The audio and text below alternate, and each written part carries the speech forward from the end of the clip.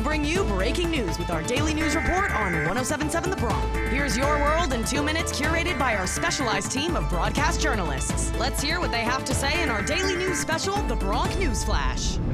This is the Bronc News Flash, your world in 2 minutes on 107.7 The Bronc. Just ranked as the 7th best college radio station in the country by the Princeton Review and a 2023 nominee for a National Association of Broadcasters Marconi Radio Award for College Radio Station of the Year. Live from Rider University, I'm Evan Blackwell.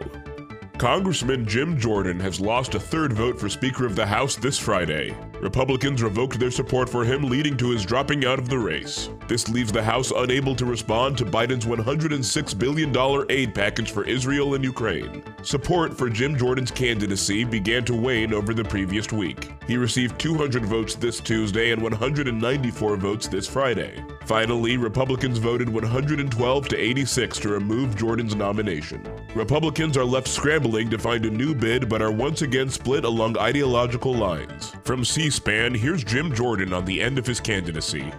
I told the conference it was an honor to be their speaker designee, but I felt it was important that we all know, get an answer to the question if they wanted me to continue in that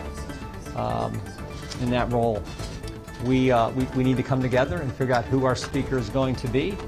I'm going to work as hard as I can to help that individual so that we can go help the American people.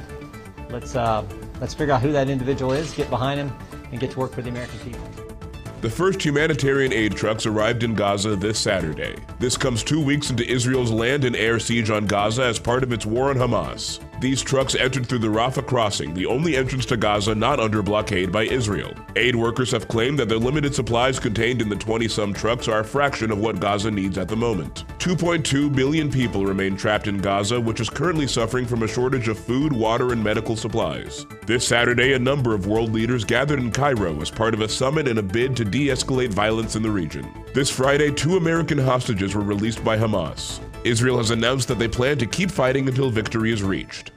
Judge Tanya S. Chutkin temporarily lifted her gag order on former President Donald Trump this Friday. The order had prohibited Trump from making public statements targeting special counsel Jack Smith or his team. This decision comes after Trump was fined $5,000 for violating his gag order in his civil fraud trial in New York. The order in the Florida case has been frozen until at least October 28th. This gives Trump's lawyers only a week to prove why the former president's comments should not be restricted during his trial. That's all for this episode of the Bronc News Flash, your world in 2 minutes on 107.7 The Bronc. Winner of a 2023 Intercollegiate Broadcasting Systems Media Award for Best Radio Station and a 2023 nominee for an NAB Marconi Radio Award for College Radio Station of the Year. Live from Rider University, I'm Evan Blackwell.